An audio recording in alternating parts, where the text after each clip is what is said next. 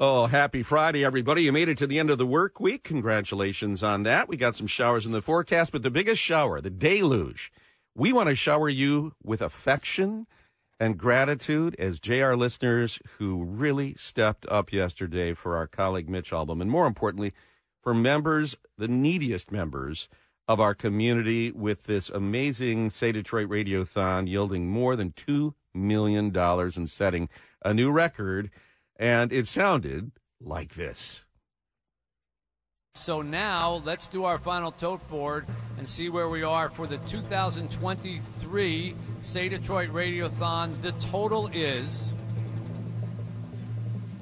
$2,064,014. Wow. We didn't just break 1.8. We broke $2 million in a day. Jamie's here. Marie Osborne agreed to just kind of hang around to chat on this Friday morning. I mean, there's such a good vibe to this, and there's such a great vibe to this community in the holiday season that they really open it up. In a time when people are struggling with inflation and don't have as much money in their pocketbooks, to still donate to this cause like this, I think is impressive. I think we can always talk about inflation, and I think we can always talk about how hard it is to make ends meet. No matter if the economy is going great or poorly, there's just a group of people that are always going to struggle to make ends meet for whatever reason there may be. I love the way they meet the needs of the community here. They meet people where they are. That's such an important thing. Well, there was an acknowledgement there, I think, on the part of our donors saying, hey, we get it. That because we see it, but that means that we need to step up too, and that means that we need to inflate our generosity. And that there was some extreme generosity inflation yesterday. There were some highlights. Of course, Matthew Stafford joined. He has been instrumental in that play center, so he joins. He donated money. Hugh Jackman donated $50,000. Tim Allen donated $20,000. And how about Tom Goris of the Pistons? I mean, he committed a lot of money, $350,000 and $100,000 to the Play Center. So those were like the celebrities. But I think just a ton of people donated $50, $100, and we got to, well, not we, Mitch got to $2 million. Yeah, and just so congratulations to Mitch, and we're so proud of him. But just as proud of our community, which steps up and takes care of those who need help. This is going to be a difficult day, I think, for everybody, because we're going to be hearing, and a lot of stations will be streaming it live, the sentencing hearing for the Oxford shooter. It was 2 years, 8 days ago that we were on the air when we started to get word trickling in of a gunman event at Oxford High School. More than 40 people are expected to make their statements to basically open their hearts and their wounds and share their pain to make sure that they find justice. The prospect of life without parole is on the table. I got to ask the two of you, if you were in the shoes of those people, could you maintain your composure and give a reasonable statement? I don't think I could. I don't know how I could keep from going over the table and doing something terrible. Well, I mean, Lloyd played this week that soundbite of the woman who was attacked in the parking lot of Target. Mm-hmm. It's just like, I think something comes over you. You know you want to face your attacker and you want to have closure that way, and I think that's how people get the strength. I pray that this is cathartic for them. Right. Yeah. I feel that I would want to do it in memory of the person that I lost, and I think I would just tell myself, I got to pull this together because of who I lost. Be respectful. If they were standing, I'm doing this for them only to make that impact statement. And your acknowledgement that you just would like to jump over the desk and put your hands around their throat, I think that is so normal, and it's not what you should do. It's not justice. But it is normal to feel that way. There's this concept of rehabilitation that they're going to argue, and whether or not he has the ability to be rehabilitated. I'm struggling with this as a Christian and the idea of redemption and grace, but I also look at it and say, you offered nothing. You've admitted you're the demon. You had these incredibly detailed journals where you methodically laid out your plan and then you methodically executed it. You are a demon. I don't think demons can be rehabilitated, and I'm really struggling with this notion that should even be on the table because none of those victims were allowed that grace. This story in the Free Press with some of his journal entries is chilling and horrible. And horrifying. I'm not even going to read it because it's so But, upsetting. and then there's the other part where he says, my life is worthless. I need help. And then you think that his parents read that. School officials read that. And nobody said, by the way, does he have the capacity to do himself or others harm? Is there a gun in the household? Nobody thought to ask that. Nobody thought to look at the bag. That's the other part of it. It says we're not done with this yet, nor should we be. Well, that's why the parents are on trial. Yep, and they're coming up January 23rd. And I'm with you, Guy. Redemption and grace. I always like to think that's my North Star in my personal life. Yes. But it's hard to wrap your heart and mind around that when you see what's happened here. And, he says in his journals, I'm willing to accept this. And by the way, I'm not going to commit suicide because I want to see their suffering. Yeah, you want to see it. So, I mean, there's part of me that wants to see suffering. And on his part, is that justice? That's not justice. That's vengeance. I think we're all having some struggles with that. Michigan State University going to have an important Zoom meeting today to announce, we believe, at 8 a.m. this morning, a new president at that esteemed university. It's a guy named Kevin Guskowitz, who is the chancellor of the University of North Carolina, Chapel Hill. No stranger to controversy, or I should say no stranger to handling controversies. He's kind of, by circumstances, been forced to be a crisis management specialist. But I got to ask you, I mean, did we get the best possible candidate given the state of the Board of Trustees up there? I've been wondering that same thing. And what will he bring to the table that the others have not? That the other presidents have just been unable to overcome these hurdles? Well, they hired an outside search firm, so there's that. And those people are the ones that went out and looked for candidates. So you have to have some trust in that, right? Yeah, but would candidates come forward thinking, "Oh, look at that! What's going on there with that board? I'm not getting involved in that." Good Who point. said we've seen the blank show, right? And we don't want part of that. And I got to tell you, in a close circle for Governor Whitmer, if you want this man to succeed, you need to step up and take care of what's happening on the board. And you're the only person that has the capacity to do that if you want him to succeed. And I know it's going to be difficult because there are others that are casting this as a race issue. This was black on black harassment on that board. Yeah, the board is nuts, and we can talk about the board. But when it comes to this incoming president, a neuroscientist and concussion researcher, he's built his career over 28 years at UNC Chapel Hill. He's got a doctoral degree in sports medicine, so he's certainly accomplished. If you've got a high school athlete or a college athlete, you can thank him for some of the concussion protocols that we have in place now. He helped to draft those with other colleagues and researchers. Right. And Michigan State has this, they have such a big stake in this type of, in research in general. So I think this is going to be a feather in their cap and in that regard. But he's got so much more that he's going to have to deal with other than just that. Not to mention just a very bruised view that everyone has of Michigan State University. Their reputation has been so bruised. Well, it's 6 presidents since the Nassar disaster. And to think that all started with one pedophile, to think all of it started with that. Well, and a number of very courageous victims who spoke out. Oh, 100%. We University of Michigan opening up the Brinks truck for Jim Harbaugh. Well, Michigan is hoping Jim Harbaugh does not entertain thoughts of the NFL again and stay right where he is. Multiple reports say the university is working on a lucrative contract extension to keep him as coach of the Wolverines through the 2028 season.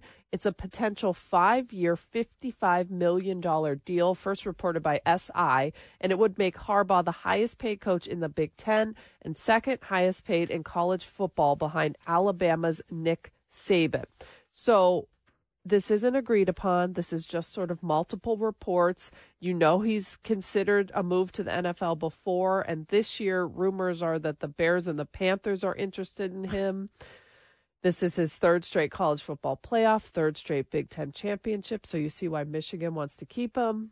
We'll see. But let me ask you this. How many times can a coach say, like, have one eyeball on the pros when he's actually should have both eyeballs on his job in front? I mean, how many times is the university going to say, oh, please stay, please stay? This is why they're doing this, because they want to nip that in the bud and stop quit. it. Yes, right. It's a ball and chain, but it's a 24-karat ball and chain. It's an $11 million a year ball and chain. Yeah, we could all go for that. Absolutely. By the way, for those that are celebrating the second night of Hanukkah, beautiful Menorah and the D celebration last night. And on night 2, we hope it's pleasant, peaceful, meaningful, and good times with family. When we come back, we talked a little bit about the shooter sentencing happening today. What are the legal issues? What will the judge consider? And how much can they actually consider the statements that will be made? How much does that sway a judge? It's all ahead on JR Morning, coming up at 6:19. It will be a difficult day for our neighbors in Oxford, as maybe as many as 40 of them make their victim impact statements at the sentencing of the young shooter who just left so much wreckage in his wake on November 30th, 2021. We talked a little bit about how we would approach this and whether we could make a statement, whether we had the capacity to maintain our composure. But what are the legal issues that the judge in this case, Judge Rowe, must consider? Todd Flood is a good friend, attorney, managing partner at Flood Law, and has given us so much guidance through this very difficult process. It's going to be a painful day, Todd. Good morning. Good morning. It is. It is. I spoke with my client, Aiden Watson, last night, who's going to be speaking this morning, who was a victim of the shooter who was shot. It's going to be a tough day. There's no question about it. For the parents, for everybody, for everyone in Oxford, it's going to be a tough day. Judge Kwame Rowe has, a number of issues to weigh as the judge in this case, but is the capacity for this young man's rehabilitation, is that the biggest thing that he must consider? That is. Whether or not there is some morsel that he can be rehabilitated to turn his life around within some sort of treatment in prison or otherwise.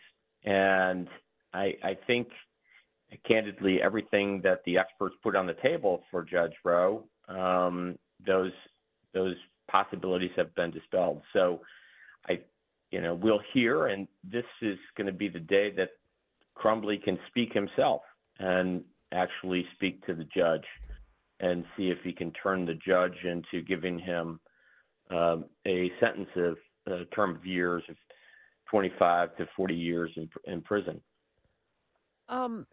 Todd, do they look at a statement that the shooter might read so they know what he's going to say, or are they just going to let him say whatever he wants? Because that would be very hurtful to the people in that room. Yeah, the judge can shut him down. The judge can shut him down if it gets to that extent. So the judge is not, he doesn't have to present a written statement, to anybody. He goes over that with his lawyers. His lawyers are going to talk to him about what it is he should say and shouldn't say. So, but that's not going to be telegraphed to the judge. It's going to be live. Todd, it's Marie Osborne. They're letting me sit in this morning, but I have a question for you. Hi, I have a question for you that I think a lot of our listeners might be wondering about, because we've seen these victim impact statements before, and most notably, of course, in the MSU case with Larry Nassar. That was, heart-wrenching and went on for days. So the judge in this case has already made up his mind if whether this is going to be life without parole or life with the possibility of parole. So all of this, the victim statements and the defendant here making this statement, does that just make any difference at all? Well, we have a constitutional right. Does it make a difference? Not necessarily. The judge is probably, you're right, Marie, has already made up his mind.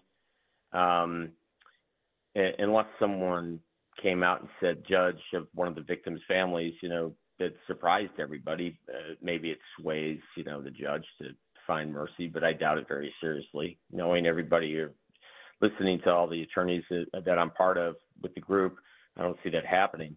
But the Victims' Rights Act is in our Constitution, and it is, as we saw in Nassar, went on for days, right? But they have that constitutional right as a victim to speak at this part of the process, to give the judge, the impact that it had on their lives, their families' lives. And listening to Aiden last night, who I love this kid. He has gone through, his family has gone through so much. The trajectory of his life has changed for this time, but knowing his resilience, knowing the power of his family, Linda and Jared and his brother and sister, I have great hope that they heal. But Oxford is it's a tough place right now to be. And we keep reopening wounds with the process, maybe some of it necessarily. Do you think, and is it in your experience, Todd, that this is somewhat cathartic and a healing process? And are they getting the help that they need? That was part of the pledge coming out of this. Yes, Guy, you hit on two main topics.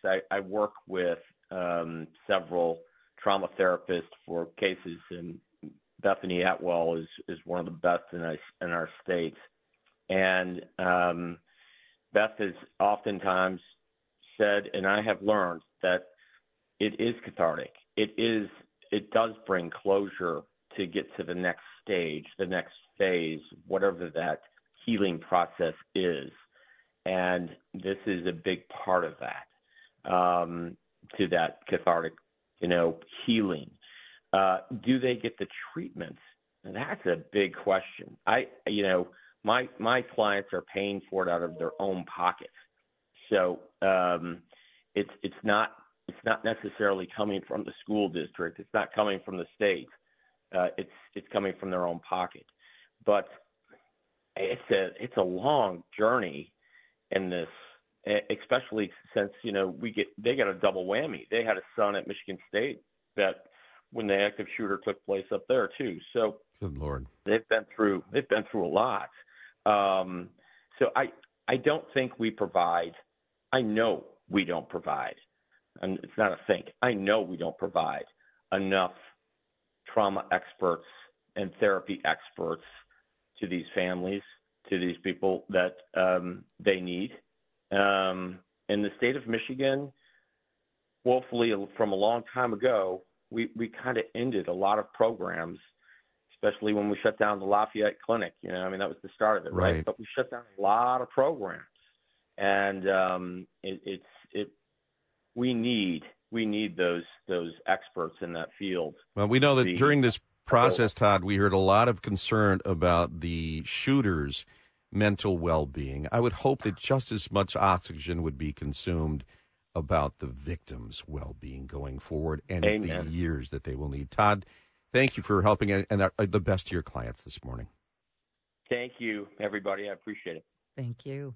And welcome to Friday. Lloyd's got the day off, but Marie Osborne was coerced, drafted, strong-armed into staying here and sharing our Friday morning with us. Great to have you here. You promised me donuts. I'm going to keep you to your word. I'm fasting this morning. I got to go in for a medical test, so I'm fasting. I was allowed to have coffee. Otherwise, this would not be not be pleasant. Ugly. For anybody. The markets are, for the most part, in the green. NASDAQ looking a little soft this morning, but for the most part, it looks like the markets are going to end the week on a positive note. 8:30 this morning, we're going to get the new jobs report. It's expected to show that the labor market is continuing to soften in terms of our battle against inflation and what the Fed is watching for. That may be a good thing. Not a recession, but it's a slight slowdown. It's still expected the unemployment rate is going to be somewhere around 3.9%, which is still near an historic low. There's been an interesting story in Axios that, coming out of the pandemic and at the end of the pandemic, there was a surge in wage hikes. There was a surge in job growth. They have announced that era is now at an end. First of all, we've seen this with the hybrid work, right? Time for folks to get, unless you're in the federal government, then apparently they just don't care. I mean, half of federal offices are empty. But the latest employment report from ADP showing two huge trends that define the recovery: rapid job growth and massive pay gains for job switchers are over. So you will likely pay to be, for the quits scenario is no longer quitting is out. It's no longer profitable. Yeah. The grass is not greener. The grass is not greener. It's as good as it's going to get. That may be and you can't overgeneralize these things. Right. But they said job stayers in November saw a 5.6% increase from the prior year. Job switchers saw pay gains of 8.3%, but that's the slowest pace of wage gains since September of 2021. So it's nearing.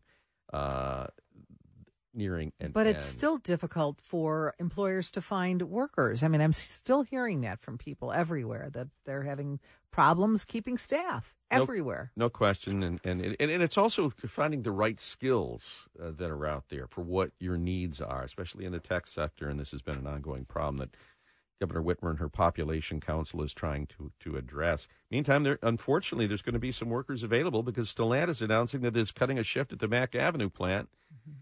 Not because their vehicles aren't competitive, not because the market is slowing down, but because of emissions regulations in the state of California, which have impacted, I think, somewhere in the neighborhood of a dozen or more other states that have followed suit. And saying, it's basically the California emissions makes our cars ineligible for sale in California because they run on gasoline.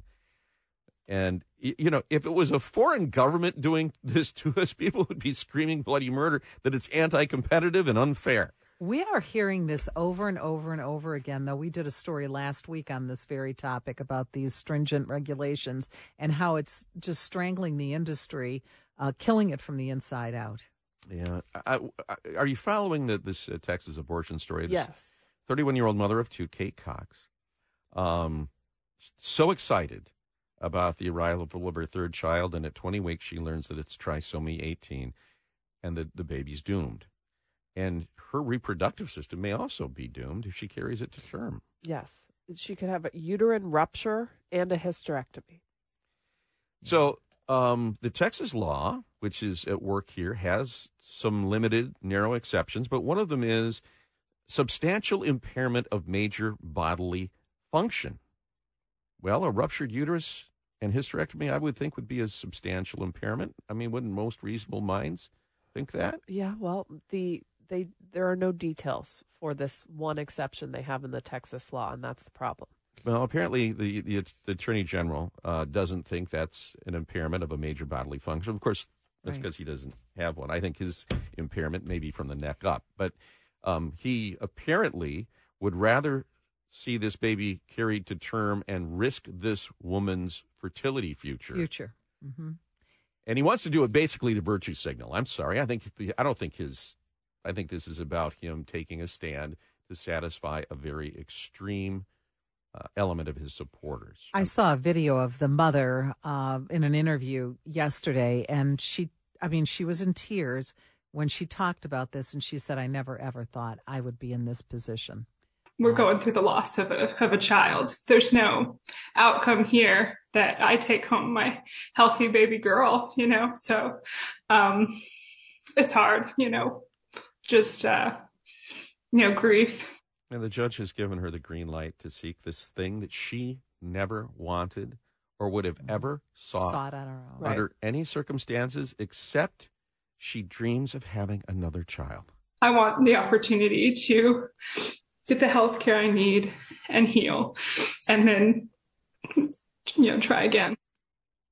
That's pro-life. Of course it's pro-life. And pro-family. Yes, this woman wants to have her own child. This particular pregnancy is life-threatening for the fetus and for the mother. And this is the problem with these no exception bans. Right. It doesn't take into account these instances. This woman wants to have a baby again.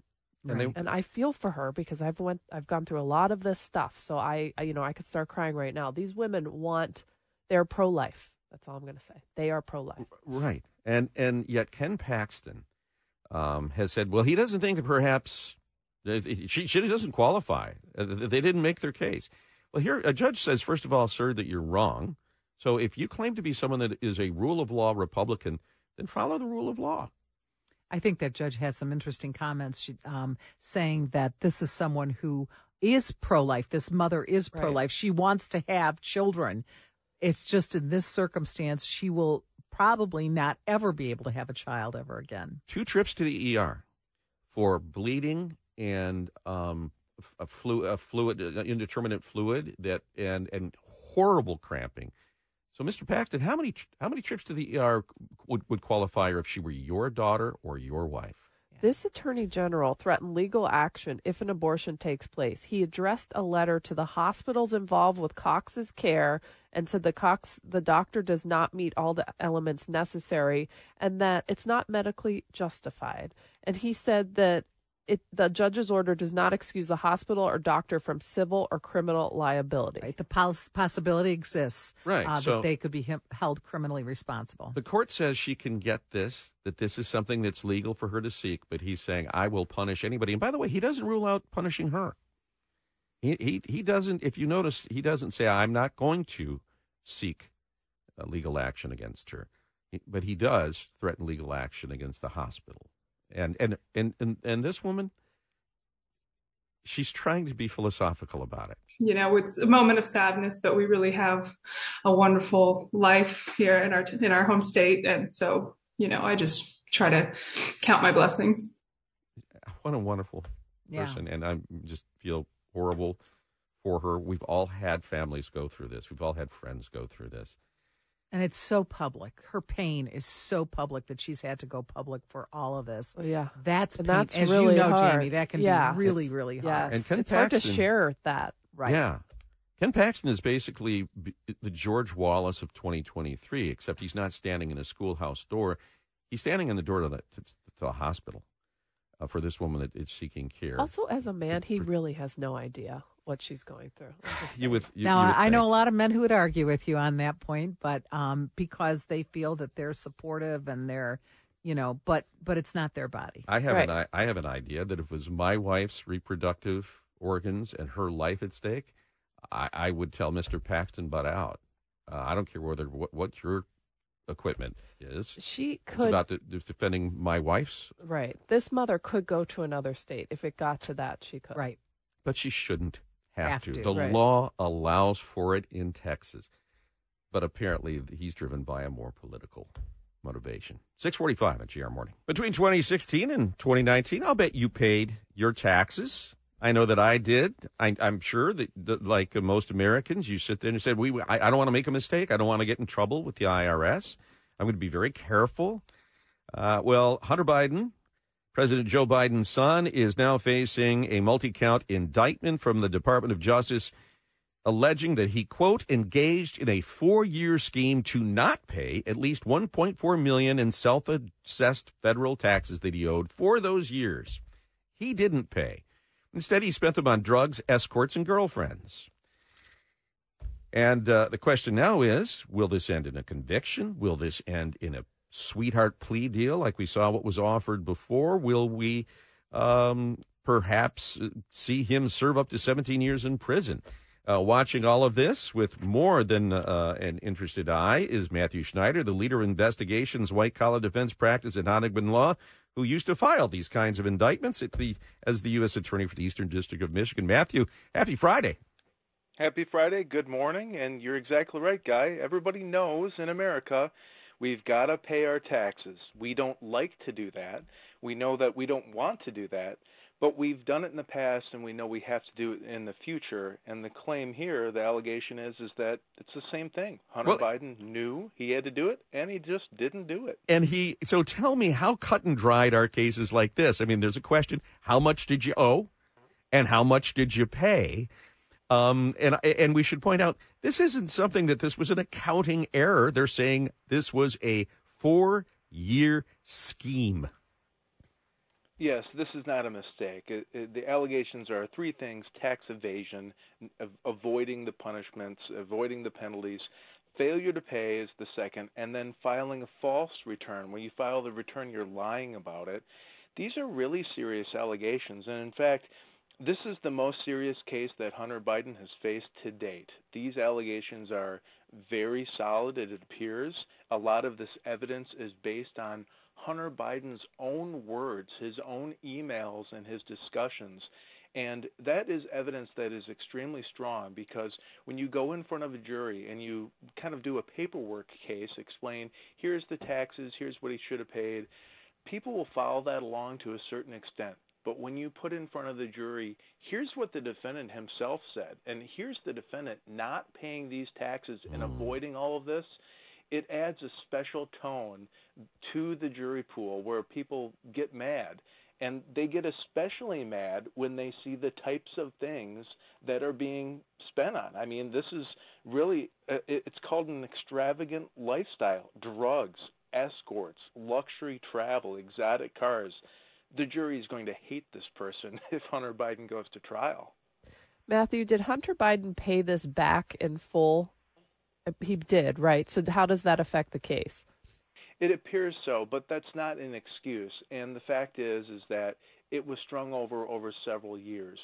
And I think the egregious part of this isn't necessarily the consequences that resulted from that. It's what he spent it on. What the government is saying is he earned his income on all of these lavish gifts, his business dealings. He earned income on Burisma's board. He knew he had to pay the taxes, and what makes, as I was indicating, what makes juries upset is what you did with the money. And even if you did ultimately pay it back, you first chose that you were going to spend it on fancy clothing and a Lamborghini and things like that, and you delayed putting off your payment of taxes, and it's just not very palatable for Hunter Biden. Matthew, it's Marie Osborne. Hunter Biden faces 17 years in prison. How does that compare to other similar crimes and possible sentencing? Do people really go to prison for 17 years for crimes like this? Or a day? No, there's no way that he would serve 17 years. That's just the maximum under the law. The first charge is a 5-year felony. The second is a misdemeanor. The third is a 3-year felony. Mm-hmm. I believe if he's convicted, he will go to prison. The normal person convicted of these crimes under these circumstances will see at least a few years in prison, and that's likely what he'd be looking at, maybe 2 or 3 years. Matthew, the evidence in this case has been out there at least 3 years, maybe longer. Do you think that we would have had this indictment from the DOJ? And obviously you spent a number of years there. Do you think we would have seen this indictment but for the 2 IRS whistleblowers that came forward, and also the judge who oversaw the plea bargain agreement, who asked some very inconvenient questions? Yes, that's been reported a lot so far in the media. People are giving credit to the judge for throwing out the earlier plea deal. I don't think that's entirely accurate, because if you actually read the transcript of what happened in court, Hunter Biden's own lawyers also pulled out of that plea deal. They didn't agree with it. So it wasn't just the judge. So I think we're seeing things like that. And also what we are looking at in this indictment, there's a lot of unnamed people in here. Business associate number 1, number 2, number 3, entertainment lawyer, trial attorney. None of these people are listed. And I think when the other shoe drops, we'll find out who these people are, what they're saying about Hunter Biden, and what everyone wants to know, what connection did these people have with Joe Biden? That is not yet seen in this indictment. No, and there's also the political prospect, Matthew, of this being in the headlines throughout the presidential campaign. Thank you for your time, my friend. Have a wonderful weekend. Thank you. You too. Lloyd's got the day off. Jamie's here, as well as Marie Osborne. Jamie and Lloyd and I will be with Chuck Stokes on Channel 7 Spotlight on the News program. It's Sunday at 10. And, one of the things we're going to be talking about is just the kind of a status as we near the end of the year, and on the status of things in Michigan and the city of Detroit. We once again, a beautiful event last night, Menorah in the D. At the Campus Marshes is just the gift that keeps on giving. Oh, so beautiful. I'm really happy it was peaceful after a lot of protests and things around the country. I'm glad it was peaceful. Now, they had to go through metal detectors to get in there, but that is a small price to pay for having a great event. And it was. And there was one small, brief protest. I think it was just some individuals carrying letters that spelled out ceasefire, but not the horrible chants that we've heard. Yet, God knows, on campuses and in protests throughout the United States, we have seen this. We've also seen a rise in anti-Semitism. There was a congressional committee hearing about this earlier this week. And the fallout from that has been just huge. We heard from the Harvard, Pennsylvania, the UPenn presidents, also the president of MIT, asked repeatedly by really simple questions from both sides of the aisle about what are you doing to curb this on your campus. Multiple times a week, on my way to class, I walk by mobs of people chanting "From the river to the sea," which is a call for the destruction of the state of Israel. You're a dirty little Jew. You deserve to die. A word said not by Hamas, but by my classmates and professors. That's a Harvard student and a UPenn student who testified at that committee. And the UPenn president was asked specifically, what are you doing about it? I am asking, specifically calling for the genocide of Jews. Does that constitute bullying or harassment? If it is directed and severe or pervasive, it is harassment. So the answer is yes. It is a context-dependent decision, Congresswoman. It's a context-dependent decision. That's your testimony today. Calling for the genocide of Jews is depending upon the context. What context would permit that? Yeah. It's Please so explain I don't to me. understand this. These are smart women who've gotten to their position because they, are very accomplished. Right. How do you not see that simple question and say, yes, that is a problem for our campus? They parsed out their words to the point that they came across as sanctimonious and subhuman. You didn't give a human response. You gave a parsed, legalistic response that your attorneys have, probably approved. What stood out from that? They were more concerned about offending those that are offensive than striking out against them. They were so concerned about insulting them or offending them that they engaged in the indefensible. I was struck this week by a response by Governor Kathy Hochul to the there was a synagogue, that there was an incident of violence at a synagogue. And this is what she said. And I was so struck by this. And I thought, why could these presidents have said something like, here's the direct quote: "The bottom line is this: the safety of Jewish New Yorkers is non-negotiable. Every act, whether it's verbal or physical, any act of anti-Semitism is unacceptable, and undermining the public safety at our synagogue on the first night of Hanukkah is even more deplorable." It went on from there. But that one sentence says it all. Who could be offended by that? Who could take, and it says it. And you know what? We could insert Islamophobic statements in there as well. Absolutely. Yes, speech can be offensive. Our Constitution does allow for that. But when that speech is a form of harassment and calls for the genocide of a specific group of people, and that's the double standard that's worked here. As somebody said, they will call somebody out for not using proper pronouns, but you're not going to call them out for a call for genocide. Liz McGill, the president at UPenn, has now seen one donor that has given $100 million threaten to rescind that donation. And she issued a video yesterday, basically looking at the backlash. Not exactly. Well, it does sound better. It sounds better. It does sound better. Yeah, but she basically says, I gave a legalistic, constitutional answer, and I needed to do better than that. I was not focused on, but I should have been, the irrefutable fact that a call for genocide of Jewish people is a call for some of the most terrible violence human beings can perpetrate. And it's evil, plain and simple. Well, and thank you. Great. That's what you could have said. You lead one of the finest institutions in America, and you didn't have that didn't run through your mind. And by the way, they weren't asked once. They were asked several times. And in some cases, they just looked back at their congressional inquisitors and just kind of like, well, again, so afraid of offending. She did say that this is something, and we've seen this at U of M. U of M is going to, we understand, announce a council on anti-Semitism to make sure that this is addressed, and she is promising to do the same at UPenn. For decades, under multiple Penn presidents and consistent with most universities, Penn's policies have been guided by the Constitution and the law. In today's world, where we are seeing signs of hate proliferating across our campus and our world in a way not seen in years, these policies need to be clarified and evaluated. We just can't rely for decades under multiple on the Penn presidents and anymore. consistent. We can't do it.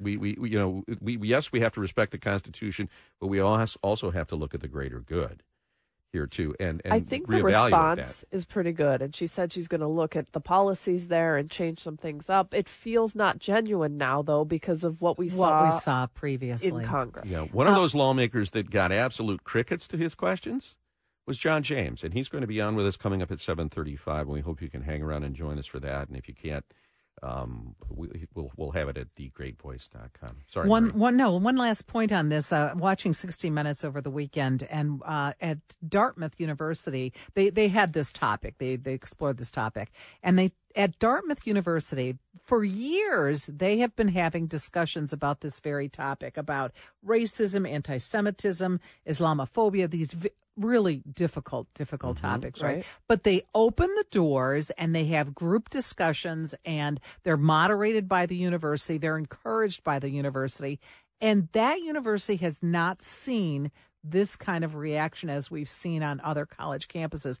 And right after October 7th, they had a big town hall meeting, and they showed clips of it. It wasn't comfortable to watch. There was a lot of back and forth. But there weren't those protests where people are shouting at each other and making no sense and threatening. It was a dialogue. It was a what should be discussion. Happening? What should be happening on our college campuses? They're showing the way. Dartmouth really showing the way on that. If it's about learning, that means open up your mind to other viewpoints. Exactly. And in a safe space. Exactly. By the way, our thoughts with my alma mater, Central Michigan University, today, finding out that one of those killed in the UNLV shootings is one of their alumni. Jerry Chang received his master's degree in computer science from CMU. He was a few years after me in 1986. But one of those that was gunned down on the UNLV campus. And at Michigan State, they have painted the rock with the words UNLV strong. And how many more? How many more is right. Yeah. It is time on this Friday for WJR's Business Beat. Let's call in Jeff Sloan, founder and CEO of Startup Nation, and he wants to spotlight the entrepreneurial tech and vibrant startup community here in our area on WJR. Good morning, Guy. We're always wanting to be out ahead of keeping entrepreneurs informed here on the Business Beat. And as you know, we love grant programs. Why? Well, because grant funding is funding for which you don't need to provide equity in exchange for, and you don't need to pay it back. Once you've been awarded it, it's yours. And so today on the Business Beat, here's another great grant program, this one from Verizon Digital Ready. Whether you're an aspiring entrepreneur or one wanting to grow your existing business.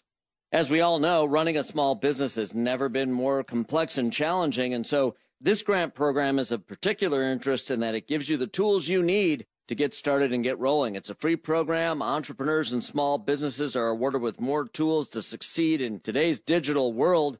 The free personalized learning plan includes courses on financing, e-commerce, logistics, social media marketing, conversion funnels, and more, as well as one-on-one coaching, community forums, and incentives like the latest round of $10,000 grants to be awarded to individual companies. To be eligible for a grant, you simply have to complete 2 courses or live coaching events before December 20th, 2023. Don't delay. Check it out. You can learn more and apply at startupnation.com. This is all part of Verizon's commitment to deploy more than $1 million in funding grants to small businesses with a particular focus on those founded by women or people of color. Need a shot of education and even funding for your small business? Again, go to startupnation.com to learn more and apply for the Verizon Small Business Digital Ready Grant Program today. I'm Jeff Sloan, founder and CEO of startupnation.com, and that's today's Business Beat on the great voice of the Great Lakes, WJR. It is a morning of gratitude here on JR Morning. Thanks to you, our folks at Say Detroit, and Mitch Album, Ken Brown, who did a 15-hour Radiothon marathon yesterday, raised over $2 million to help the neediest among us, and thank you for your support. We just are showering you with affection and gratitude this morning. for your generosity. And and congratulations to Mitch, and our thanks to him for doing what he does in the community. And we're just incredibly proud of all the folks associated with that program and the work that they do with Say Detroit. As we like to do, because we were doing the Radiothon yesterday, we didn't have an opportunity to do Therapy Thursday with Dr. Steve Craig, but fortunately, he's also in the house on Fridays as well. Feel Good Friday? Yeah, so it's Feel Good. Oh, I like that. Yeah. Because this is a day we may need a little help to feel good. So we welcome in our friend, psychologist and corporate coach for Craig Counseling Services in Bloomfield Hills, Dr. Steve Craig, for Feel Good Friday. Good morning. Feel Good Friday. Good morning, everyone. And that's what we're going to do today on this very cheery holiday scenario we have today. All right, Dr. Steve, I need some advice about how to talk to my wife about Christmas at our house. We've been married for 5 years, and it's getting worse every year. The problem is Christmas has always been my mother's big holiday, but she told me last week that this year she and my father are considering not even coming because of how awful my wife makes my mother feel at Christmas every year. My mother has been organizing and running Christmas for 30 years, and my wife doesn't appreciate all my mother does or respect our traditions. She's clearly angry at my mother every year, and it's always very tense. When the night is over and everyone leaves, I always get an earful from my wife about how controlling and disrespectful my mother is. I explained to my wife that my mother prepares for Christmas weeks in advance and makes all sorts of food and decorates the tree differently every year, and that's how she shows us her love for us.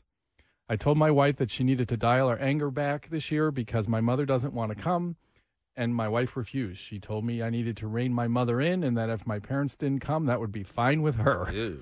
So now I'm stuck in the middle and my wife is not giving ground. How do I get her to see that Christmas is supposed to be a time when family gets together and enjoys each other's company, and that she's ruining her relationship with my mother? Who's up?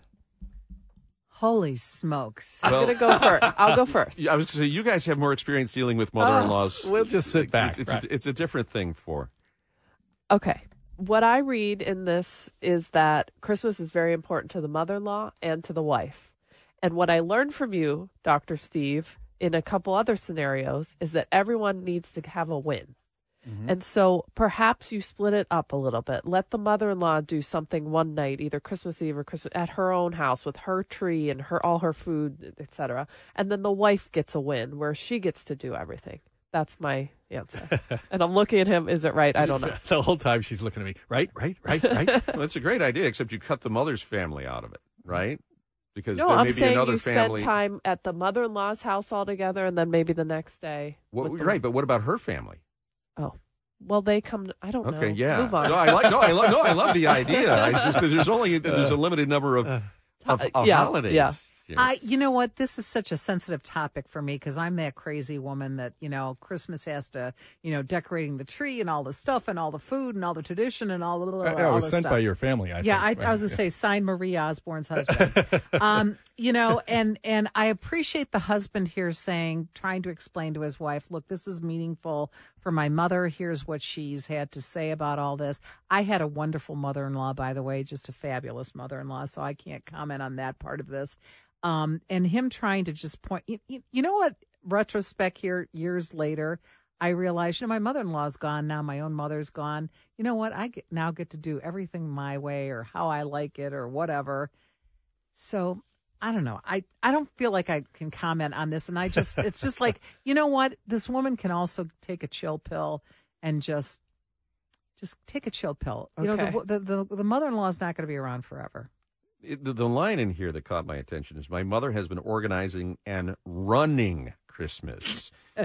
Yes, and what's wrong with that, guy? Hello? Christmas is about sharing, and it's about family, and traditions are great.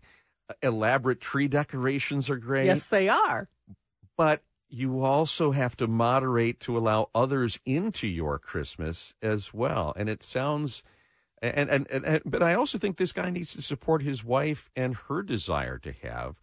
It just sounds like a battle over control, which is what a horrible thing to bring into the holiday season. Ding, ding, Happy holidays. Ding, ding, ding, ding, ding. Yeah. Control. Yeah. All right. So here's my problem with this. Let's talk about respect. Well, let's do this.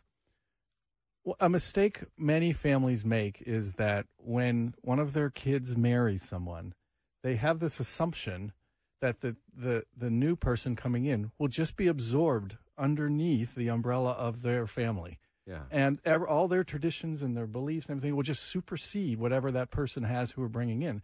And they don't even realize that it's disrespectful and offensive in itself.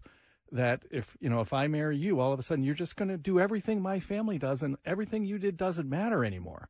So here he's talking about being disrespectful to his mother's opinion, but in essence, he's saying to his wife, why are you angry that she is, superseding any of your ideas, any of your beliefs? Imagine your wife having her house, so we could do and your mother-in-law comes over, she runs Christmas at your house and your kitchen and how it's going to go and everything you're going to do, and you just sit in the other room. It's your duty to subjugate your needs. I didn't realize that was part of that. That would be crazy. Yeah, it's your home. Right. Yeah. But there's an assumption of just that, everything supersedes, you came into the family. And that to me is the problem here is the husband doesn't recognize that when you get married, we start new traditions and new things. And it doesn't mean the old ones have to die, but you have to work out something together and do new things. You can't just treat your wife like she has to be subjugated to the new rules. And I mean, I wouldn't do this, but when I read it and the husband said, my mother, they're not going to come, I'd say, well, you go over there with them. We'll have a good Christmas over here. Because she is mad at him for not defending her right to have her own family traditions, and let's work it out together. Well, and he says this is about how she shows her love and affection. Well, that's fine, but she's also setting standards for perfection, that it has to be just like this, because that's how we've had it every year. That puts huge pressure on you and everybody around you. The way she's showing her love and affection for you is to completely disregard any of your feelings. How is that respectful?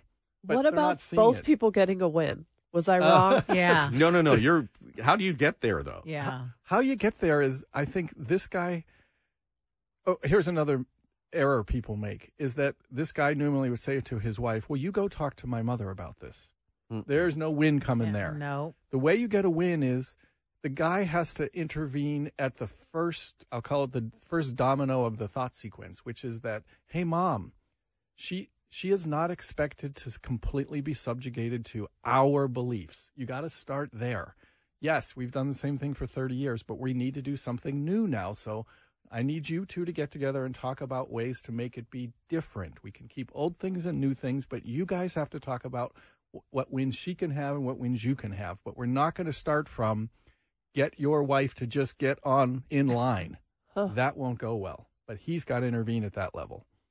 That's a tough role for a lot of men to do. Right, because he has to put his mother in line, and she is likely going to say, did she put you up to this? Yeah. Right. Well, and then you get that thing, when sons get married, you lose them to the wife. Right. And I've lost you to my... you're killing me, Christmas. But that's his job now. He doesn't have to throw his mother under the bus, but you have a wife now. Is Christmas and the holidays in general, when we expand that out to holidays in general, they're so fraught with so many stories like this. Yes. All my girlfriends call and we're all talking about the same thing.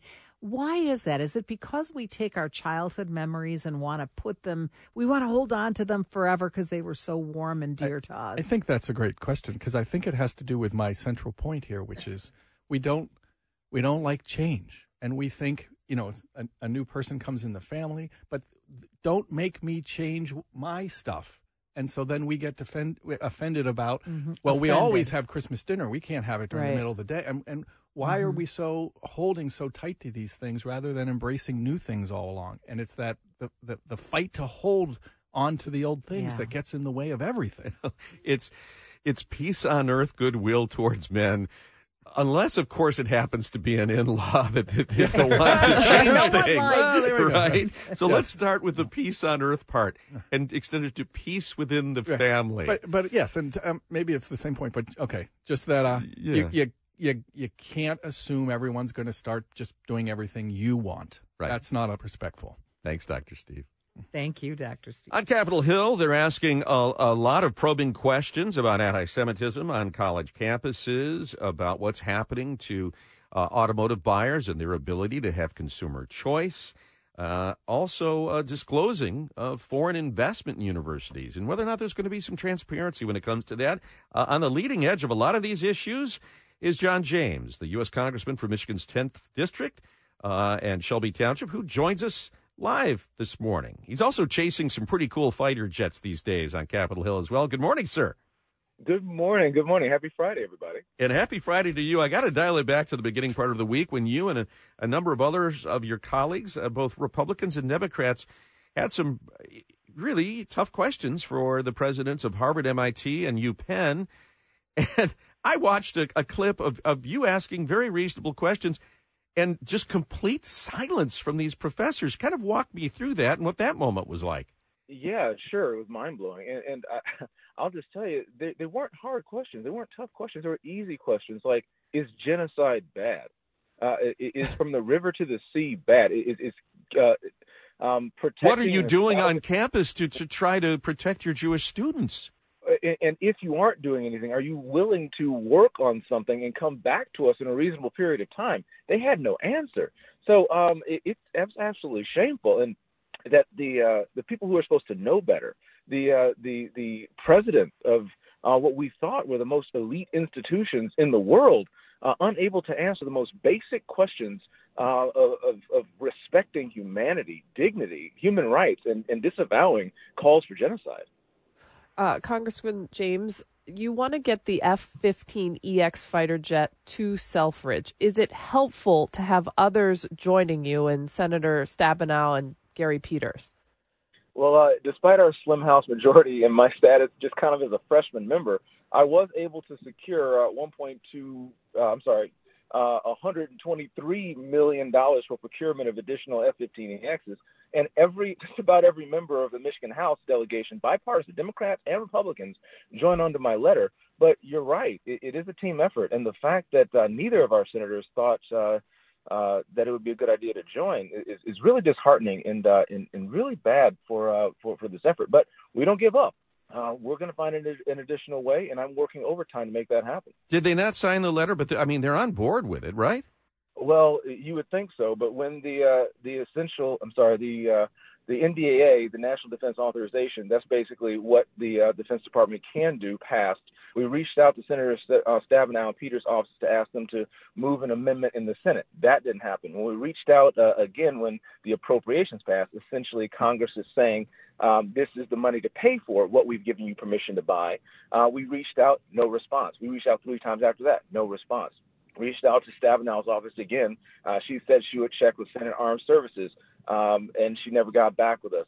We reached out directly to Peters, and his guy was just starting out and just getting acquainted, never heard back. Sent multiple emails to delegation regarding the fleet leveling, and fleet leveling is basically taking fighter aircraft from all over and spreading them evenly so every base has a mission. And they only jumped onto that letter once a number of other senators jumped on. I guess they're not the leaders they suggested that they were. But after it took so long to get an answer from them on the conference letter, and conference is basically where you take a team from the Senate, a team from the House, and they get together and they get something that will pass both the Senate and the House before sending the president. Nothing happened. Nothing changed. Only after all this happened, after weeks and months went by, they sent their own letter, and they weren't asking for the appropriations that we were. So it's really disheartening that people seem to be playing politics with something so important as Selfridge. I really look forward to continuing to work with our senators, with our governor, to make sure we have an additional fighter mission. And right now, I talked with the TAG yesterday, and he's been great. And doing a good job. And we want to make sure that we're working on any fighter that we can get, because we cannot let a fighter mission leave Selfridge Air National Guard Base. Senator James, it's Marie Osborne. We can't let you go without asking about your support of the CARS bill, choice in automobile retail sales, of course, having to do, it would block the Environmental Protection Agency from finalizing and enforcing vehicle emissions. We were talking about this earlier and how this has put such a stranglehold on the industry. I mean, we're not talking about not developing electric vehicles. They're here to stay. We need to embrace that technology. But at the same time, we can't kill the technology that people like, consumers want and like. That's right. This is all about your choices. I'm protecting your choices. Goodness, if you want an EV, get an EV. I have a hybrid.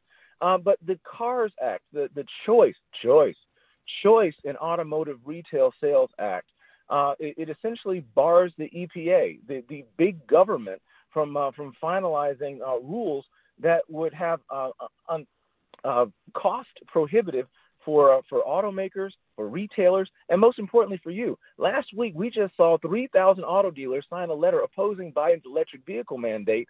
211 of them are in Michigan, and some are in my district. Mm-hmm. This one-size-fits-all, top-down, big government approach is not good for people. And it's not just about the companies that are going to suffer this rush transition in electrification, but it's these leftist policies that have pushed our jobs to Mexico and China.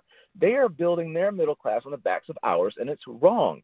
The auto companies, in order to stay in existence, in order to comply with these mandates, are being forced to lay off workers rather than train them. Let me point that out. Stellantis yesterday, John, announced that it's cutting a shift at the Mack Avenue plant here. That's right. It's also cutting a shift in Toledo, not because the Jeep Grand Cherokee isn't a great vehicle and highly popular, but because they've been told you can't sell it in California. If a foreign nation did that to us, we would be filing anti-competitive complaints with with trade officials. It's absolutely insane, and you're putting people out of jobs when prices are going higher. And it's not these companies' fault. Like they're forced to comply or die. And there are other regulations, and you're going to be hearing about this in the new year. I'm going to be going after other regulations that will put billions of dollars in penalties onto companies, which would force more of these layoffs, which would force these bankruptcies. And we've seen this before. We saw this with the Great Recession. The government has gotten too big, and it is hurting people. And so what I'm going to do is I'm going to continue sticking up for my industry. I'm going to continue to stick up for my state, and I'm going to continue to stick up for my people. Congressman, real quick, what do you think of the charges against President Biden's son? The president has not been implicated in these charges. Look, if you do the crime, you do the time. But you know what? In this country, it's so great that we have due process, and you're innocent until proven guilty.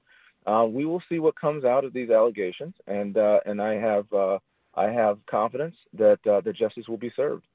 All right, let the chips fall. Representative James, if we don't connect with you between now and Christmas, have a wonderful holiday with your family.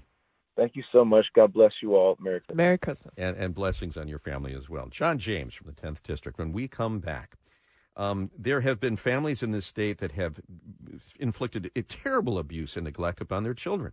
And they've been able to get away with it over a longer period of time because those children were homeschooled. Nobody was able to see the warning signs. Some are saying it's time to have tighter regulation on homeschool families. But how do you do that and also not threaten their freedoms to educate their children the way they would like to? That's topic number one next at 7:49 here on News Talk 760. Homeschooling is a tradition in the state of Michigan. It's something that many families practice, gives them control. They have concerns about what's being taught in K through 12 public schools, or even in some cases religious schools, and want to handle that at home. The question becomes is if those are neglectful and abusive parents, does it also give them kind of a get out of jail or get out of trouble free card? Because they can do this within the walls of their home, and there are no outsiders who might be able to see the warning signs. This is not an abstract thought. We have seen some horrific cases, but they also represent just a small minority of those that homeschool, and that's really the issue here. Do we subject others to onerous regulations to battle this? Matt Kolizar is a very thoughtful state representative from Michigan's 22nd District, Democrat from Plymouth, joins us this morning on JR Morning. Good morning, sir. Good morning, guys. Thank you for having me on today. Just kind of lay that foundation for me. We've seen a couple of terrible cases which really acted as inspiration to you on this. We have, and I think it's very important for me to point out that I fully support and respect the rights of parents to homeschool their children. And a vast majority of homeschool parents do an amazing job. The problem is that Michigan is one of only 11 states with no regulation in terms of registering a child. We essentially, if they homeschool their child, there's no requirement, so we don't necessarily know where they are. And as a result, what we saw, especially in the pandemic, was we lost a lot of students and don't know what happened to them. Representative, this could protect children because if children are going to school, oftentimes teachers or people in authority can notice if there's some abuse going on. And I am always for protecting children. Likewise, I mean, keep in mind, I was a teacher before I was a state representative. And when a student walks into a school, there are mandated reporters everywhere. And so they can see sort of abuse. And in the case that we're talking about in Michigan, maybe someone could have stepped in earlier. Absolutely. I mean, absolutely. It's, I know, for example, when I was a teacher, I still remember I had a student who walked into the classroom one day. Her arm was in a sling, and she had indicated to me that she had been abused. And so I immediately went down to the principal's office and said, okay, this is what's going on. We need to report this. And he told me right away, he said, we are already aware of it. We are already in contact with authorities. It was that fast. She hadn't been in school 15 minutes, and the authorities were already being contacted. I wonder if this is a little bit of putting the genie back in the bottle, State Representative. I wonder because we've lost track of all these students because during the pandemic, if they were homeschooled, we didn't really keep track of them. And now we're going to have to, if this all passes, we're going to have to try to make an effort to find out who they are, where they are, and what's happening to them. Is that going to ever be accomplished? I do believe it can. And I think it goes back to what I said earlier, that a vast majority of homeschoolers do a great job. And I have the belief that simply filling out a form to say, I am homeschooling my child is not overly cumbersome or burdensome. I reject that idea because at the core, this is about keeping children safe from abusers. And I would like to believe that is something every person can agree with. Mm-hmm. So how could we legislate this? Do we require twice yearly doctor's visits for those children that are homeschooled? And who is an acceptable provider? How do you have oversight without it being intrusive? So there are varying degrees of regulation on homeschooling throughout the country, depending on where you go. Michigan is one of those states that has no regulation. I think at the very minimum, simply just registering a child as a homeschooled student so we know that they are indeed being homeschooled, so we know where they are, is at the bare minimum something we can do that I would say is not intrusive at all. I think that is something that most people would agree on. Now, I know there's other states that do require an annual or maybe twice a year checking in with a mandated reporter. That could be a lot of different people. I know there was legislation that proposed that back, I believe, in 2015 that ended up not getting across the finish line. I think there's varying degrees of things you can do, but at the bare minimum, at least let us know who the children being homeschooled in the state are. Representative Jamie Green of Richmond, she's on the House Education Committee and is a homeschool parent, blasted this, saying requiring homeschool students to register with the state is an egregious violation of parental rights, invasion of privacy, and an unwanted government overreach. Registering apparently is an overreach, in her opinion. The Supreme Court has denied sort of any kind of oversight when it comes to the teacher. So this is a very interesting topic. Absolutely. And by the way, I have the utmost respect for Representative Green. I'm the chair of the Education Committee in the House. She is the vice chair. I do disagree with her on this point because, again, I don't think this is overly intrusive. To simply say, I'm homeschooling my child and have it registered, you can continue on with your child's education. You just have to tell us you're homeschooling them. I don't see where the intrusion is there. Let me try to suss that out a bit, because I think it comes down to an issue of trust, a matter of trust. It's the idea that making me register is the preamble. It opens the door to this kind of onerous regulation or more intrusive behavior, that it's the first step, and there's a lack of trust that it will be respected. And I appreciate that standpoint, but at the same time, comes to the fact that we know, because we have seen, as you said at the beginning of the segment, we have seen horrific stories of children being abused, or in just the worst cases, even being murdered.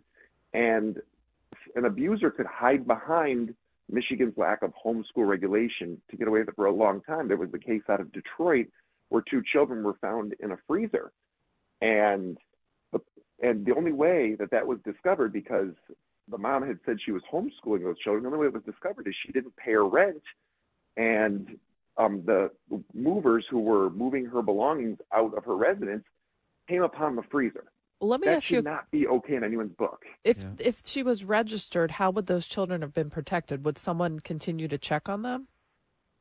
And that's a great question. I think at the very least, because it was discovered after the fact, I was homeschooling. If there was a registry that said, we know that this person at this house is being homeschooled, at least at some point it's on somebody's radar. Got it. And I also wonder, Representative, I have to say, isolation for child abusers is what they're after. They want the victims to be isolated. They don't want them interacting with anybody. All abusers, domestic abusers want that as well. Isolation is key to their quest for abuse. Yes, I 100% agree. And the other thing to keep in mind, it goes back to what I said earlier, is, and this is the main reason that I think registration is a good idea, is when we had the pandemic, a lot of kids fell through the cracks. There were a lot of parents dissatisfied with the education that their child was receiving at that time, and I fully can appreciate their viewpoint on that one. And so they elected to homeschool, but they didn't tell anybody. You don't have to register it. So we've got a situation where I've spoken with numerous school administrators around the state where they said there are kids we simply don't know what happened to and we cannot find. Well, and again, I just don't see why it's government overreach to know where these kids are. Well, and it's not just abuse. There's also an element of neglect here. People who say they're homeschooling their children and then don't do a doggone thing. And we've seen relatives file complaints saying, look, my niece and nephew can't read, and they're 10 and 12 years old. But they're being homeschooled, and they're just not doing a very good job. It's a fascinating topic, Representative Kolazar, and I know it's still first and foremost about protecting children. Thank you for your time. It is going to be a busy news-filled Friday, and it really begins out in Oakland County, where the Oxford shooter who took 4 lives and irrevocably changed perhaps hundreds, if not thousands of others to some degree or another, will be sentenced, facing up to life in prison without parole, but as a young person may receive less than that, all of it hinging. We had a great conversation with Todd Flood about this, and you can find it at thegreatvoice.com. All of it hinging on his capacity to be rehabilitated, which when you read his journals, you just wonder whether that isn't just the most obscure concept. The journals are very disturbing, and they're out there if you want to read them. I think the argument is his mind wasn't fully formed when this happened, and is it right to put him away for life? But that's up to the judge. The one thing that it doesn't seem to be in question here is about his mental competence. When you look at the methodical way that he planned it and the methodical way that he executed, that is not the signature of a deranged mind or of a disassociated or disorganized mind. He clearly knew what he was doing. Yes, I know that normally that question about a fully formed mind comes about with impulse control, right? Right. Okay, I got in a fight, and at the last minute I pulled a gun and I shot a guy. That's impulse control. I can see that argument applying there. This, to me, is different when you look at the planning, the execution, the ability to reflect and say, oh, gosh, I thought I was caught when they found my drawing, and then not. It certainly feels different. It was planned. It was premeditated, all of that.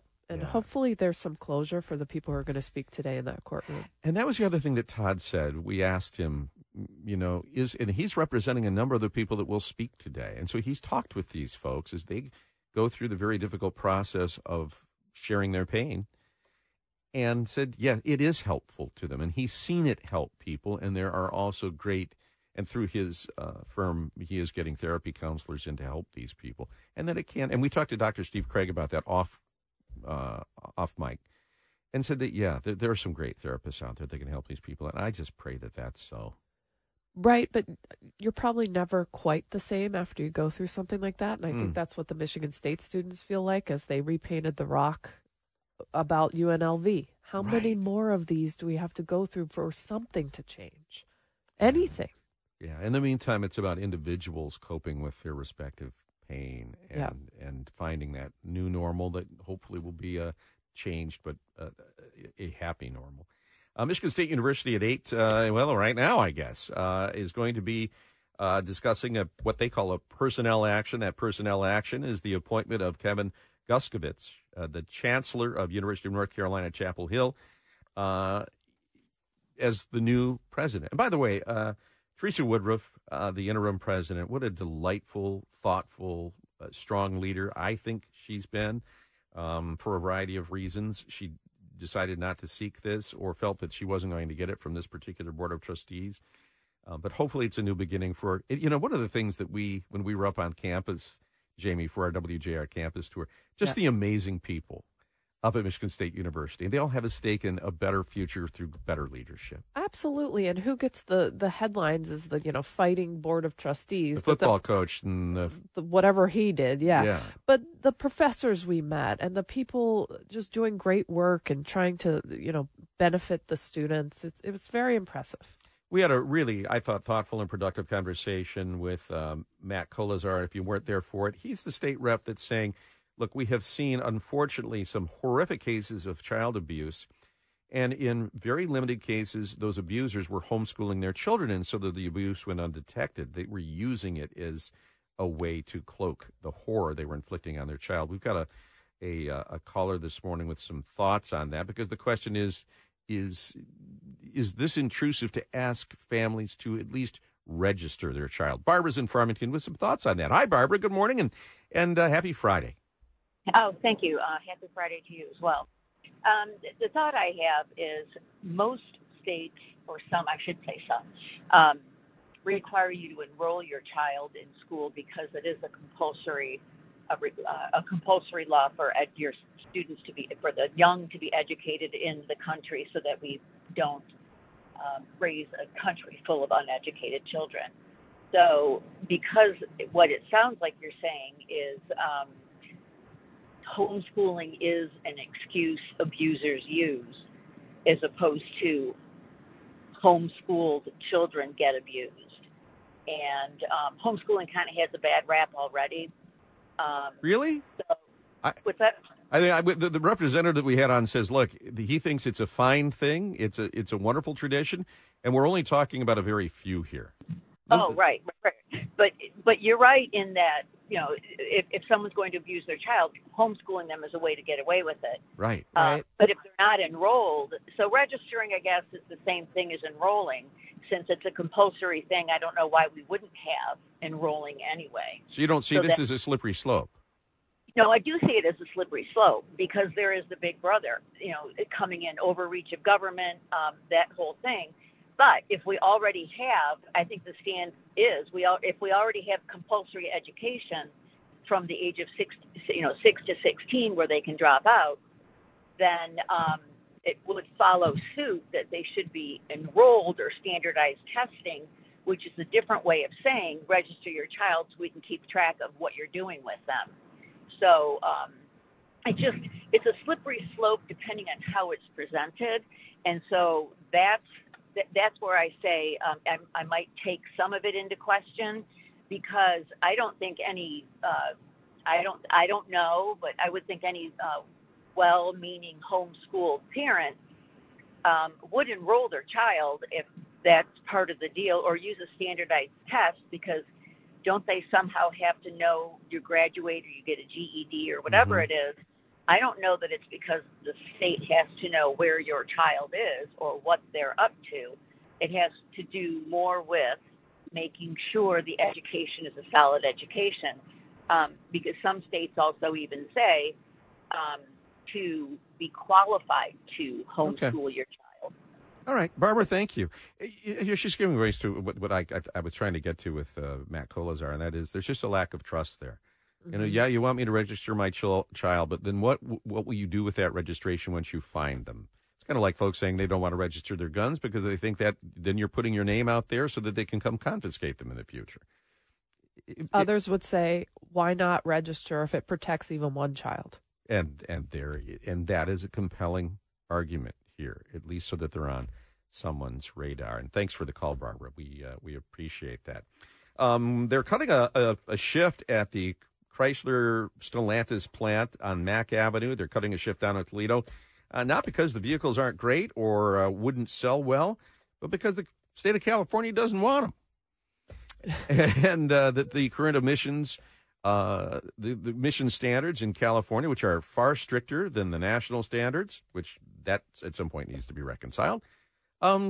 It puts a blockade there. It's going to be a problem that's going to need to be addressed. But that was the Stellantis CEO saying, this is all about California. Right. We need to manage sales it produces to comply with California emissions regulations. On the sports side of things, Jim Harbaugh getting a pretty lucrative contract offer in some reports, $11 million a year, but with a stipulation that he not engage in any conversations with the NFL. Well, he's flirted with the NFL before, and I think Michigan is hoping to put a stop to that. They're offering him, according to multiple reports, 5 years, $55 million. It would make him the highest paid coach in the Big Ten, second highest paid college football coach behind Alabama's Nick Saban.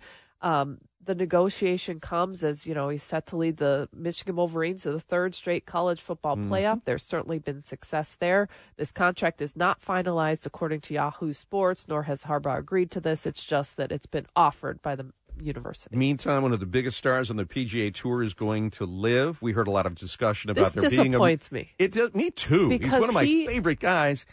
We're talking about Jon Rahm, the Masters champion. He has come out vociferously against Liv before and said it's a joke. He doesn't like the format, that he likes the competition of the PGA. Well, yesterday he signed with Liv, and the contract is estimated to be somewhere between $300 million and $600 million. And he told Fox News yesterday, Guy, why he did it.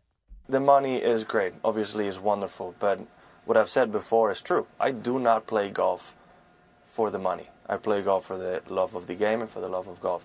But as a husband, as a father, and as a family man, I have a duty to my family to give them the best opportunities and the most amount of resources possible. And that's where that comes in, right? Obviously, it is a factor. It's certainly a factor. Well, okay, but I thought there was a merger. I thought that there was an agreement that they wouldn't poach each other's players. Okay, so so some people are saying this is a leverage chip now. In case maybe this agreement with Liv has been falling apart, well, now we have Rahm. I think it's a declaration of failure, that the merger talks have broken down and it's not going anywhere. It could be an act of war also. If this merger isn't going to happen, then they have Rahm. So it's very interesting. Does this mean other players are going to?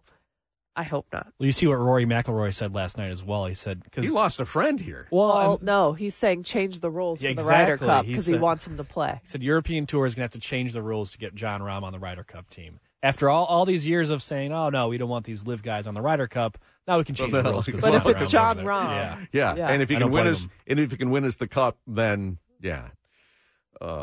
we'll see where it shakes out. But it certainly, it was a multi-billion-dollar merger that was supposed to happen, and it appears to be DOA. When we come back, state of the county, specifically Macomb County. Mark Hackel coming up at 8:19 here on JR Morning. Well, if you hear a squeak, a bang, a thump, your house isn't haunted. Chances are your furnace has a problem, and it's one of the biggest indicators that it could need work. Also, if it's short cycling, where it comes on, goes off, comes on, goes off, all for short intervals, it's an indicator that you've got a furnace problem. Frequent repairs, if your family keeps getting sick, and if you're paying a lot more for energy than you need to, that's an indication that you've got an inefficient furnace. If any of those issues are haunting you, well, call CNC Heating and Air Conditioning. For 3/4 of a century, 75 years, this family has been making sure that families just like yours stay warm and comfortable in the winter months and cool during the summer. It's why they are one of the most trusted heating and cooling companies and referred by our Inside Outside guys. So get that furnace tune-up. Take advantage of Carrier Cool Cash Savings if you need a new system, but get the tune-up. Call My Furnace, 1-800-MY-FURNACE. That's 800-693-8762. Get the survey that will determine exactly what your needs are, and then if your current system isn't up to the task, you can get a new Carrier heating and cooling system and that Carrier Cool Cash Savings tomorrow. They can install it tomorrow. Visit cncheat.com. cncheat.com. Carrier, turn to the experts. I think all of us, to some degree, whether it's our household or our personal status, we take stock at the end of the year, and a lot of our leadership in different forms of government are doing that as well. Mark Hackel doing some reflection and talking about the state of the county in his 11th State of the County address, and the Macomb County Executive joins us this morning. Mark Hackel, happy Friday and Merry Christmas early. Thank you, Guy. Good morning to you as well.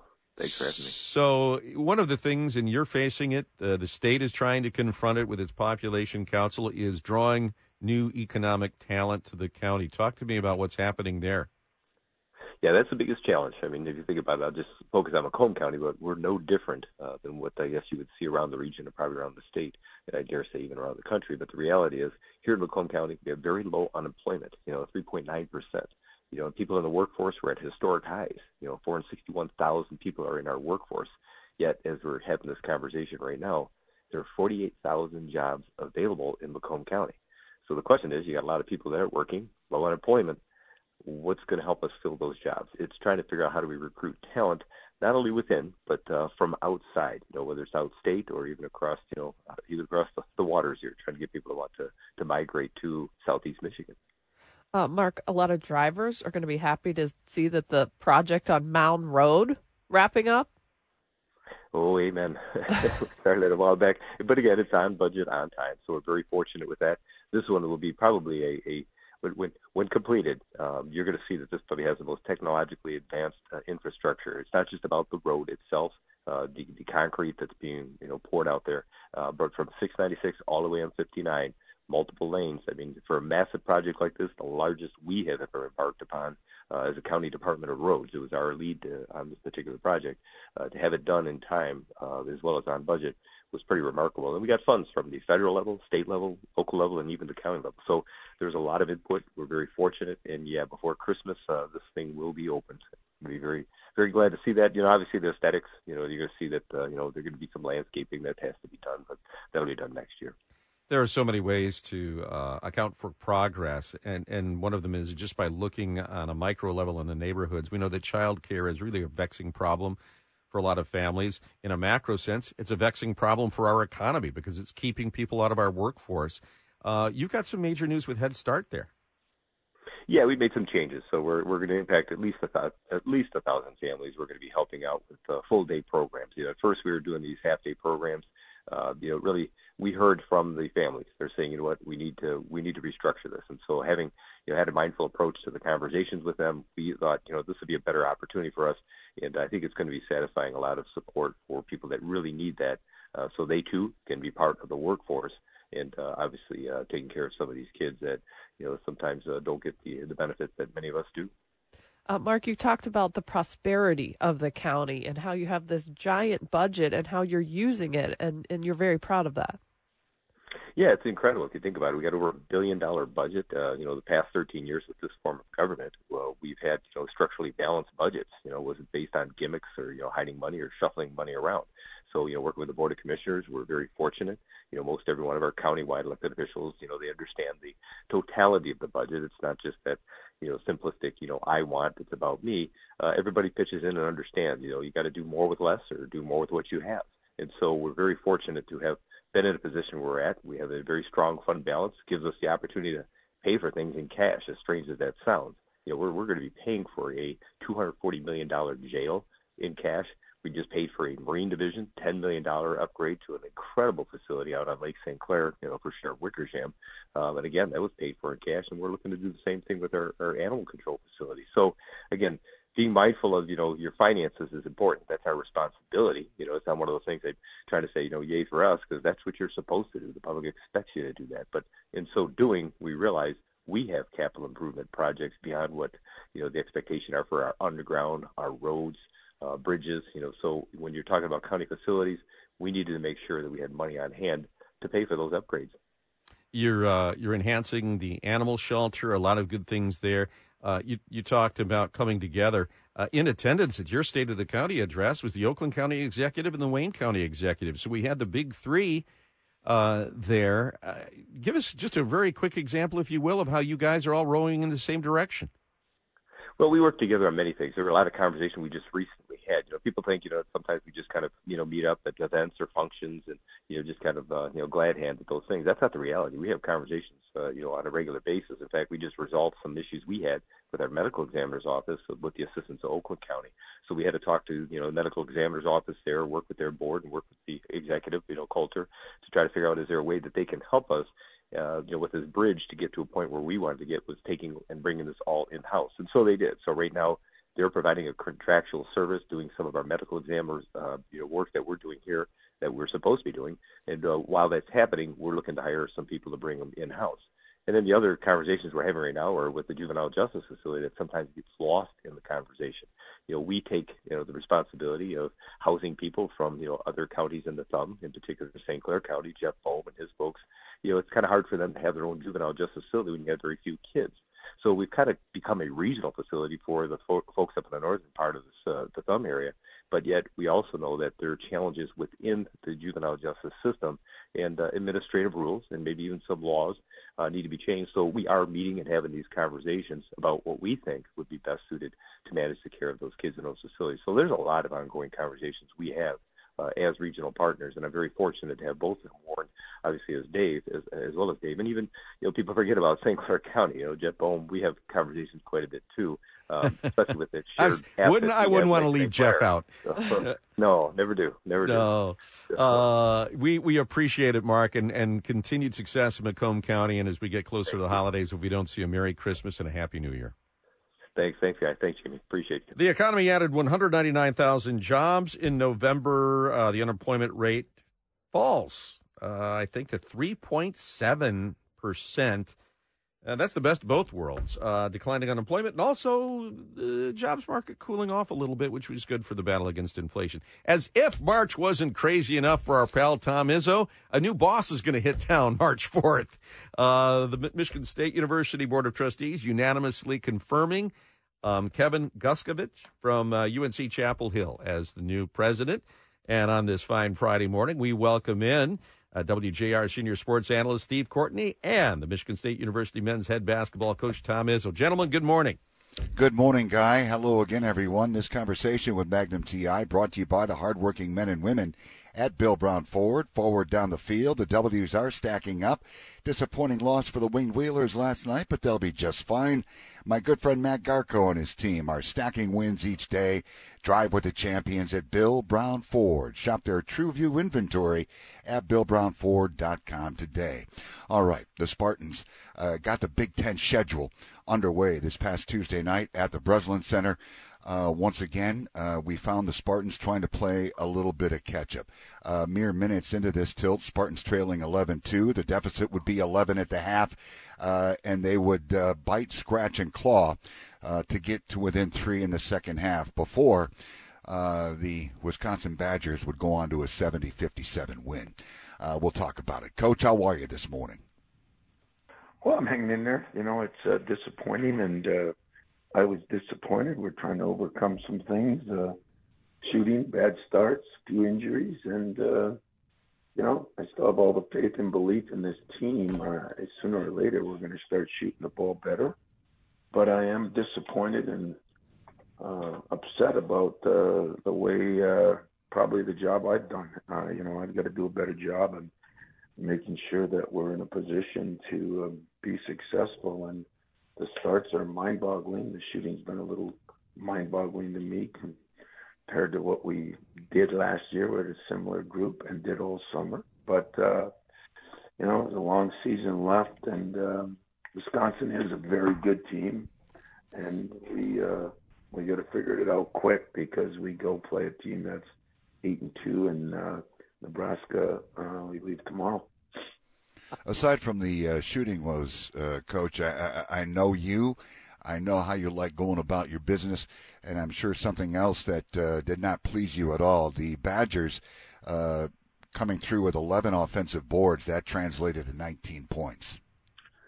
Yeah, and I look at myself, and, we decided to play Malik Hall, I think, 18 minutes, and he'd been sick, had been out since last week, 5 days, and probably decisions that you look back on. He gave me everything he could give me. It just wasn't that hurt us inside. And rebounding is we've been rebounding you, and we got to do a better job of it. We're not as big as we've normally been, but I think we'll after a couple days of practice, we'll figure out how to do a better job of that. Coach, to that point, how big is it to get Jackson Kohler back and get some more points from that 5 position?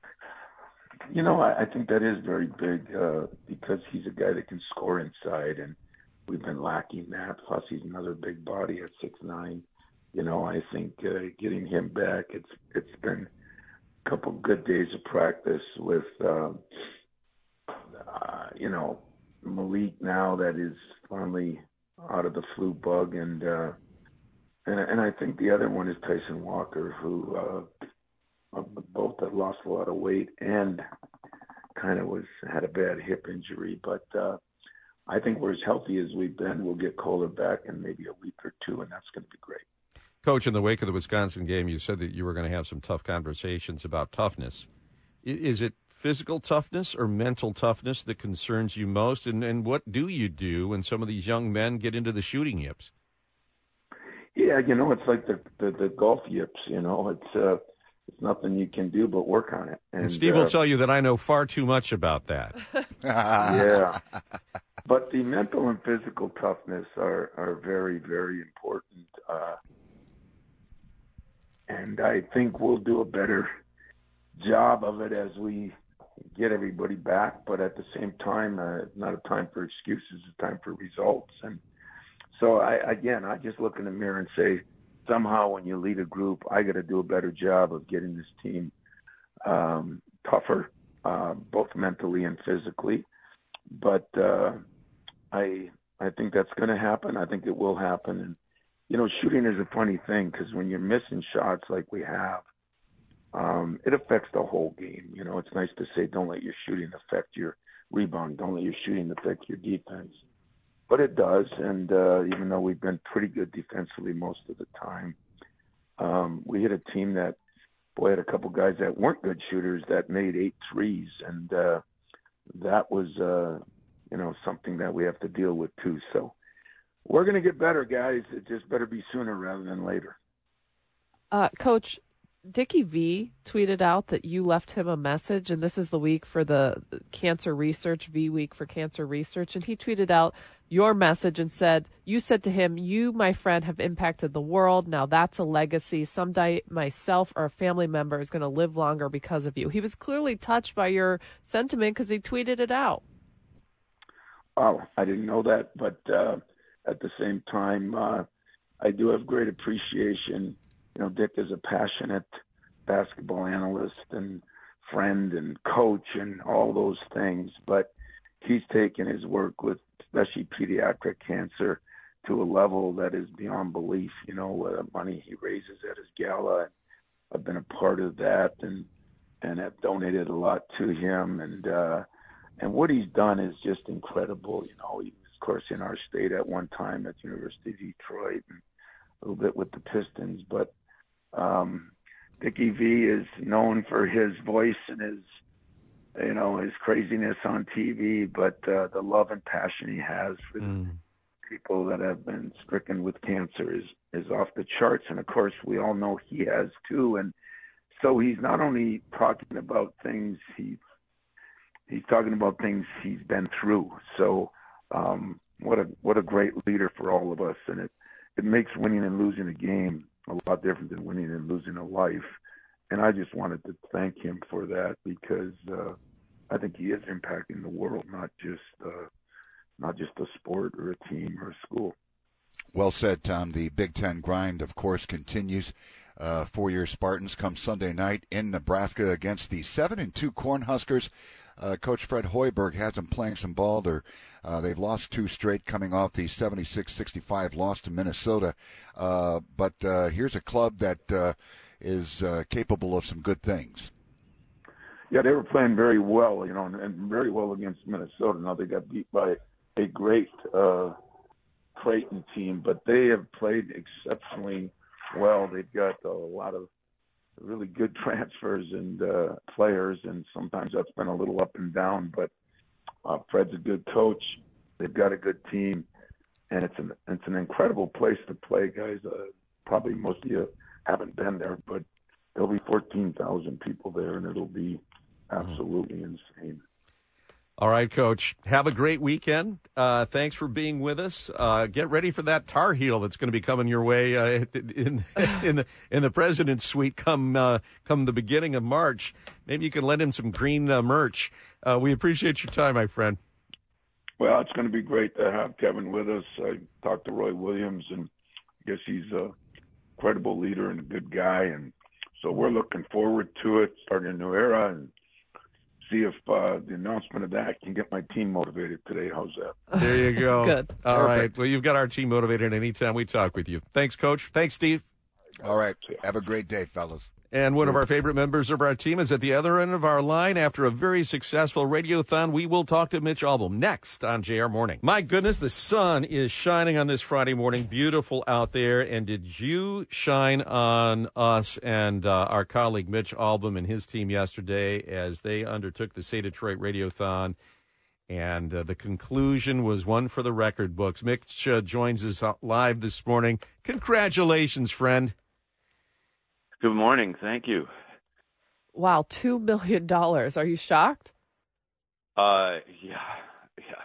I'm very, very shocked. We went in thinking, well, we set a crazy record last year at $1.8 million, and at some point the ball has to come down. So don't be disappointed if it's $1.6 million. That's a lot of money, something like that. And throughout the day, the numbers were just way ahead of where they were the year before, and where it was mostly ahead was individuals. It wasn't. We had some crazy people give them crazy huge amounts of money. Tom Goris always at the end gives us this massive amount of money.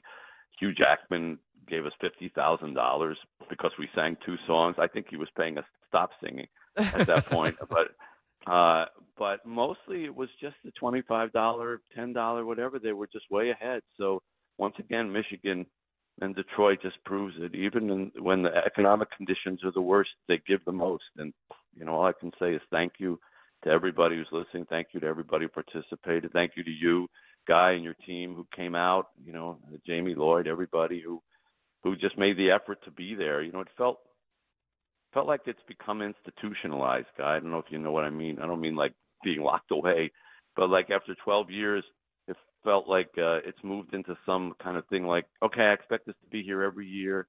I trust it. I know it's going to be here next year, and I'm going to participate. And I'm happy to see that, because that would be a nice legacy. Well, it's not. Yeah, I don't know. You're right. I don't know if it's institutionalized or traditionalized. It's now become a beloved tradition. That's a better word. Institutionalized sounds like you have a straight jacket on. Well, people trust that the money is going to the people who need it, and that's a credit to you. Yeah. It certainly speaks to the awareness of our community. Yeah, and it's a credit to the people who need it, who come out. When people we always kind of have a post-mortem at the California Pizza Kitchen after it's done. They're nice enough to stay open. The mall is completely closed, and we always say, "Well, what was the best moment?" And there were a lot of funny moments with celebrities, things that were said. The ones that stuck with me were like when that veteran came on who had been homeless, and then I asked him, saying, well, when you were at your lowest, when you went to the Michigan Veteran Foundation, what did you need? Thinking he would say, some caring or some therapy, and he said clothes. Yeah. Like I didn't have any clothes.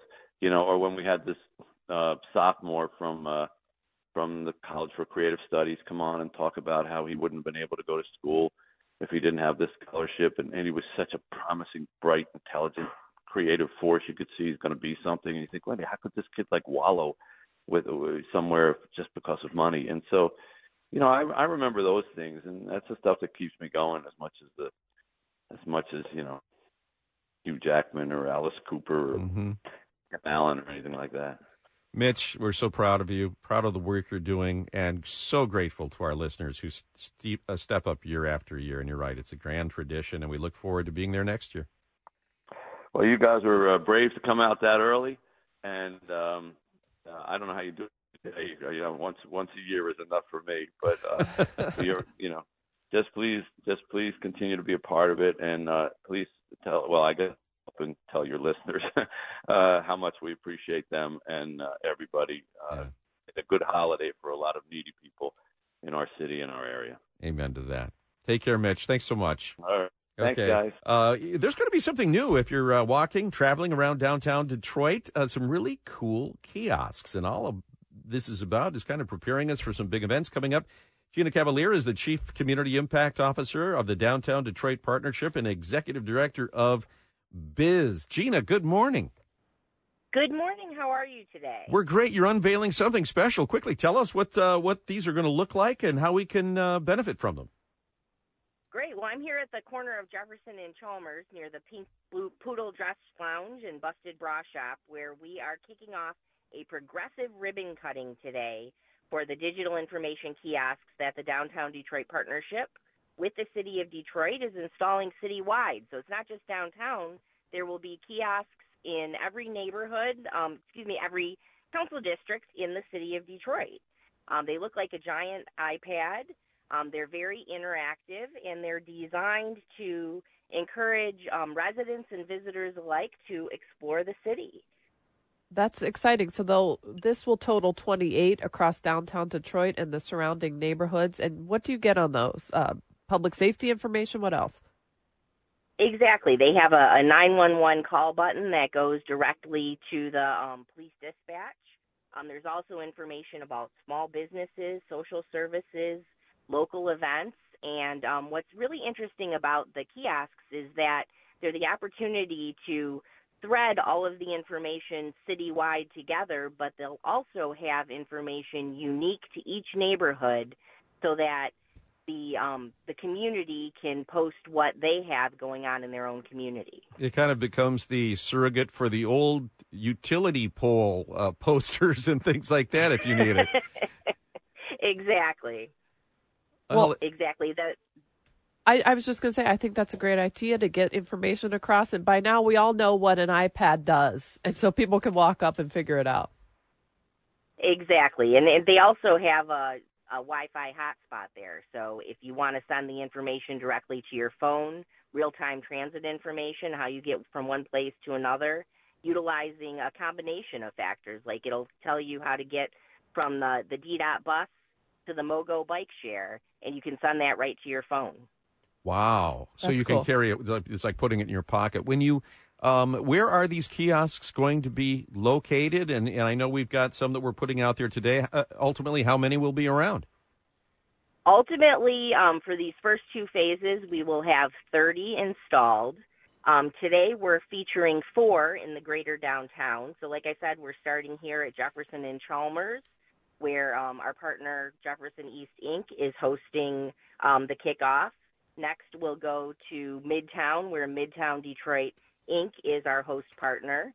Then 24th and Bagley with Southwest Detroit Business Association. And finally ending in Corktown at the corner with the Corktown Business Association. And at each of these stops along the ribbon cutting, we're going to have some local treat.